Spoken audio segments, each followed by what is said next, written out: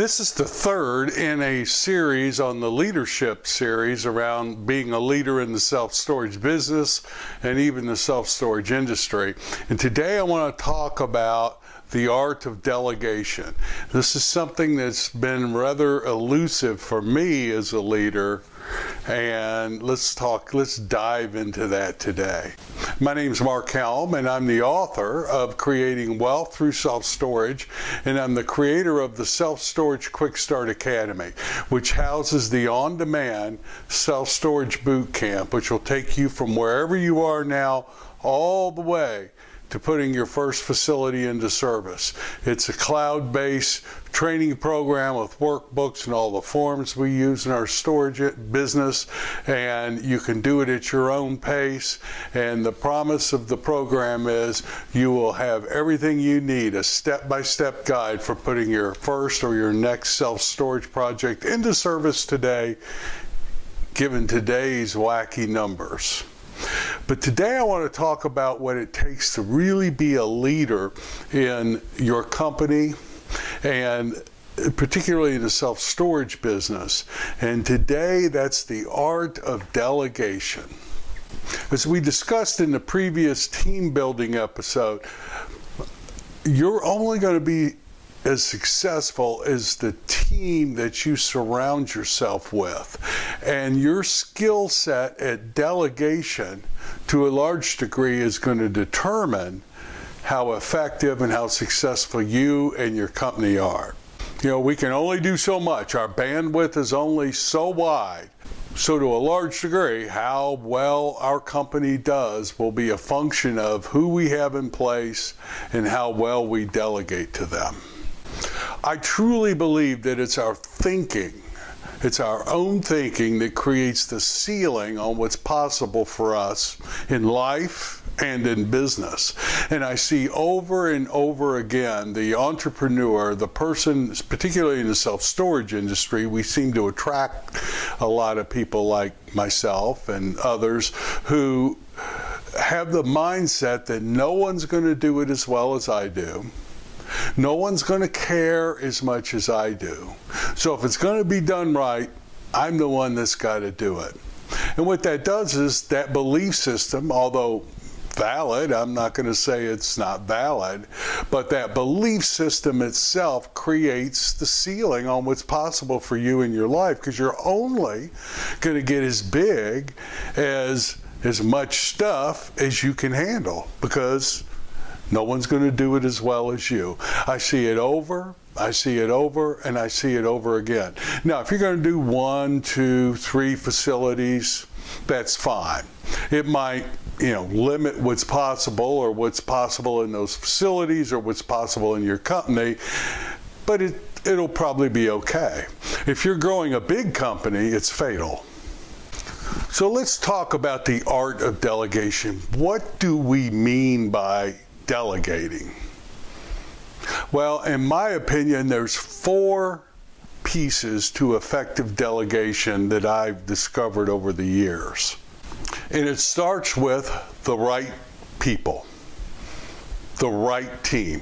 Last week we talked about putting the right team members in place. Episode 331, we talked about what those team members should actually do. Many of the business books call it putting the right butts in the right seat. So let's start with managers, property managers. I'm assuming you're going to have a property manager. You may not. You may have other employees, but let's just take property managers for an example. Now, I know today it's hard to find good employees. I don't want to minimize that, but the reality is it's always been hard finding good employees. Might be a little harder today, but it's never been easy. At least for the companies that I've been involved in, the storage companies, I never cease to be amazed at the ownership most of our employees take, particularly at the manager level. I'm sometimes amazed at the ownership they'll take. They don't own the project, but yet they approach the business like it's theirs. I've often wondered what motivates people to do that. Now, I believe it starts with you being clear on what you're looking for when you hire an employee. Now, there's no right answer here. We're going to actually dive a little deeper into this next week. But there's no right answer here. But as you define the culture you're creating and the company you're creating, that will inform you what you're looking for in a manager or an employee. So, for example, with managers, we're looking for, first of all, empathetic people, people that can relate to people, because in the storage business, your customers are usually people going through transitions, not all of them pleasant, very often unpleasant, and we're looking for somebody who has empathy and can empathize with our customer base. And we're looking for somebody who we can train to be a salesperson, that we can talk about selling, that doesn't think being a salesperson's a bad thing, doesn't think selling's a bad thing. So we know what we're looking for in an employee when we start hiring them. Very often when we've taken over an existing self-storage facility, it's happened on numerous occasions, where the previous owner was a real micromanager, the employees never really do very well in our company. We're also looking for people who can think on their feet, that will empower themselves. You know, we give them guidelines. We're going to talk about that in a minute. We give them guidelines, but we want to have employees who can make decisions and take ownership and will be accountable to us. And as we're hiring people, we test them, we talk with them. That's what we're looking for in an employee. I'm really not that interested if they've had self-storage experience in the past. In many ways, it's better if they haven't, because we can teach them what they need to know about self-storage. I can't teach them empathy. Now, this also goes for the right vendors. When I'm looking, what am I looking for in a vendor? Well, one of the things, I'm going to assume that they're competent at their skill, but I'm going to look at referrals, but I'm looking at someone who's responsive to me. It becomes much harder for me to delegate out tasks and roles and responsibilities to somebody I don't have a lot of confidence in that's going to do the job. So the very first thing in the art of delegation, in my opinion, is the right people, the right vendors. The next thing that's really important is the right direction. Giving clear direction to people, whether they're vendors or employees. As the business owner, now this isn't necessarily true, but I take 100% responsibility for the company. Now, it's just that empowers me as a business owner, because if I'm not 100% responsible, then I'm at the mercy of my employees and my vendors. Now, I've said to a large degree our success is a function of the team members we put in place, but as the business owner and somebody who as a business owner, I create myself 100% accountable, so it's up to me to put the right team in the right place. If something doesn't happen right, ultimately it falls on me. So when I'm working with somebody, my training is anything I do more than once a month, whether that's start a computer, open the facility up, maintenance, anything I do, I will write the procedure down, or I'll video the procedure. There's a lot of easy to use screen capture video, and basically we create operations manuals. And these operations manuals, everything from opening the door to starting the computer to opening the facility to the maintenance, everything that happens in running that business, we create a system for it. That way we're creating a company that's not people dependent, but systems dependent. So how many times have you looked at facilities to buy where the owner doesn't have a clue what to do? If the manager's sick or dies or quits, that owner is at a total loss at running their facility. Don't be that way.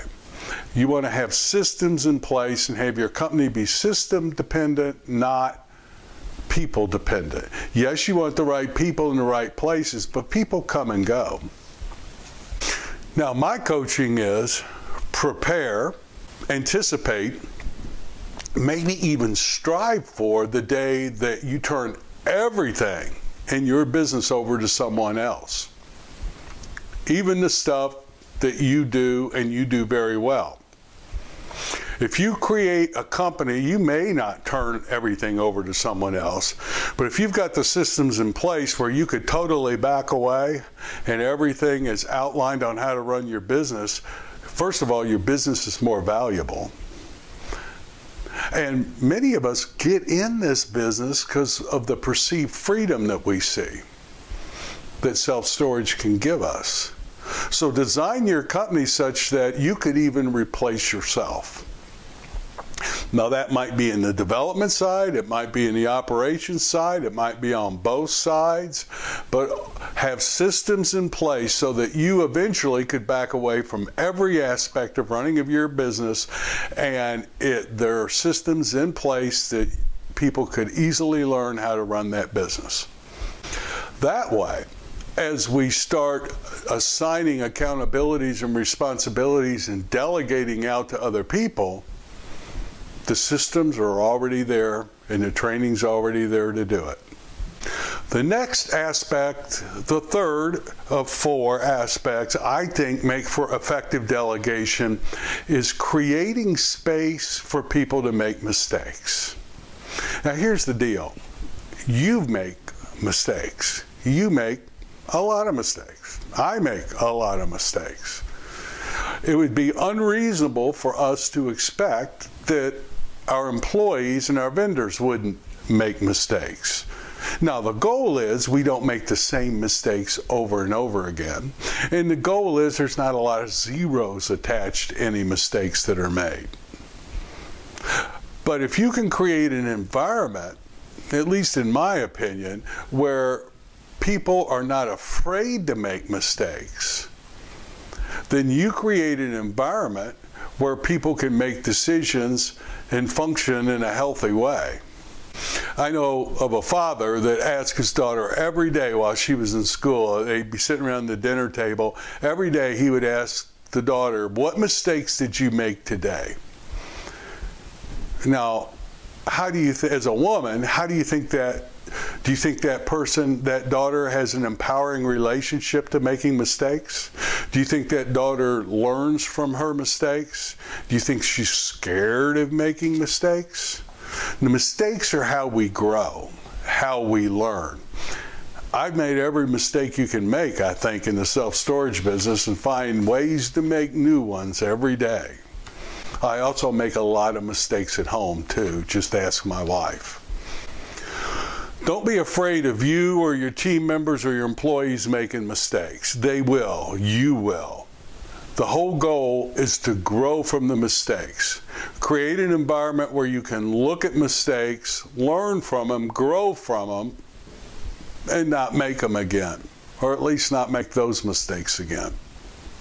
I know this might sound phony, silly, but one of the most fulfilling things in my life is seeing an employee who develops, because they work for us, they develop professionally and they develop personally. And I love creating a space where that can happen. We have very low turnover in our company. My experience is employees are usually harder on themselves than we are.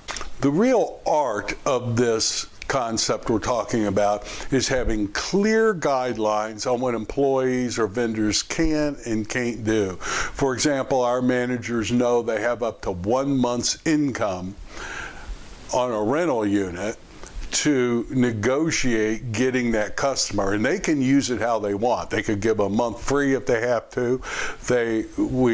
We train them not to just give it away, but they've used it up to a month free, second month free, half off the first month. applied it towards a U-Haul rental truck if that's what the customer need to make the move. We've even applied it to buying the battery-powered lights to put in the units if they need a light in their unit, and that's what's holding them up. Our employees are empowered up to a certain point. Past that point, they have to get permission of a supervisor or a partner, and it works real well in the culture that we've created. Now, I'm not saying that's what you need to create, but our managers know what their limits are, and they're empowered within those limits to use that how they see fit to close the deal, because they're bonused on how many people they move in, especially in a lease-up situation. So if you want to really move the dial on something, bonus people based on what you're trying to impact in your business. And the last thing that makes for effective delegation, in my opinion, is probably the thing I have struggled with the most, is to delegate but not advocate.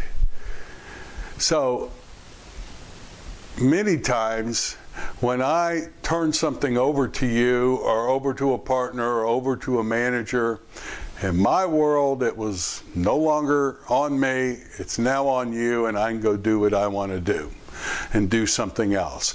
That is not effective delegation.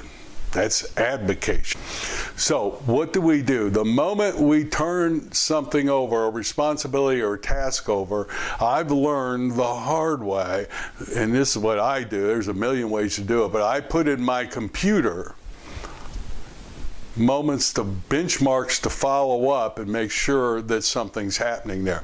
When I'm waiting for a layout from a vendor, I don't just email the footprint of the land or the footprint of the building and then wait for it. I've got target dates where I'm following up to make sure that it hasn't slipped from their mind and they're on the task.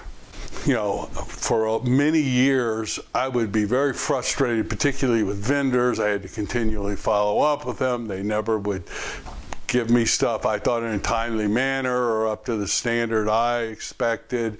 And what I realized was the problem was over here, not over there. I hadn't set structures up to follow up with them. Maybe I wasn't exactly clear on what I wanted, and I took 100% responsibility for that in my little business. So when I turn something over to a vendor, there are scheduled follow-ups. I don't have to think about them. My computer will beep at me on a certain day, and I know I've got to reach out to that vendor and see where we are in the process. Same with employees. Our employees know we have 5 key performance indicators that they are measured on monthly. They know we're looking at them. They help set what they are a year, at least when I was running the employees, we did it a year at a time, and they know what we're expecting, and they're usually telling me where they are in relationship to what they're being measured on, because they know we're going to have conversations monthly or quarterly on their key performance indicators. So delegation is not moving it from your plate over to theirs. It does free you up, but it doesn't totally, you're not done with it. As the business owner, you're accountable for it, whatever you're delegating out. So I try to make clear the expectations I have, get input from them, make sure that my expectations are not out of line with what they anticipate doing or providing me. And then I set structures up and benchmarks to follow up and see where we are in the process. This part of effective delegation was the hardest for me to learn. I'm not perfect at it, but I've made a lot of growth and a lot of progress in it as a leader and a business owner. And if you want to be successful in the storage business, or any business for that matter, but particularly the storage business, being good at the art of delegation, the 4 things that we talked about will go a huge way in creating a very successful company for yourself, and adds a lot of value to the company you're creating. As small owners and small investors, we've got a real advantage. We can move quick, we can make decisions, empower our team to implement them, delegate them out, and we can move much faster than larger companies. We can create very profitable companies by being a small business owner in the storage space. By being good at the art of delegation, you will be an effective leader, and you will create a very successful company in the storage business most of the time. So thank you very much. I look forward to being with you next week as we close out this series on leadership skills in the self-storage industry, and I will see you then.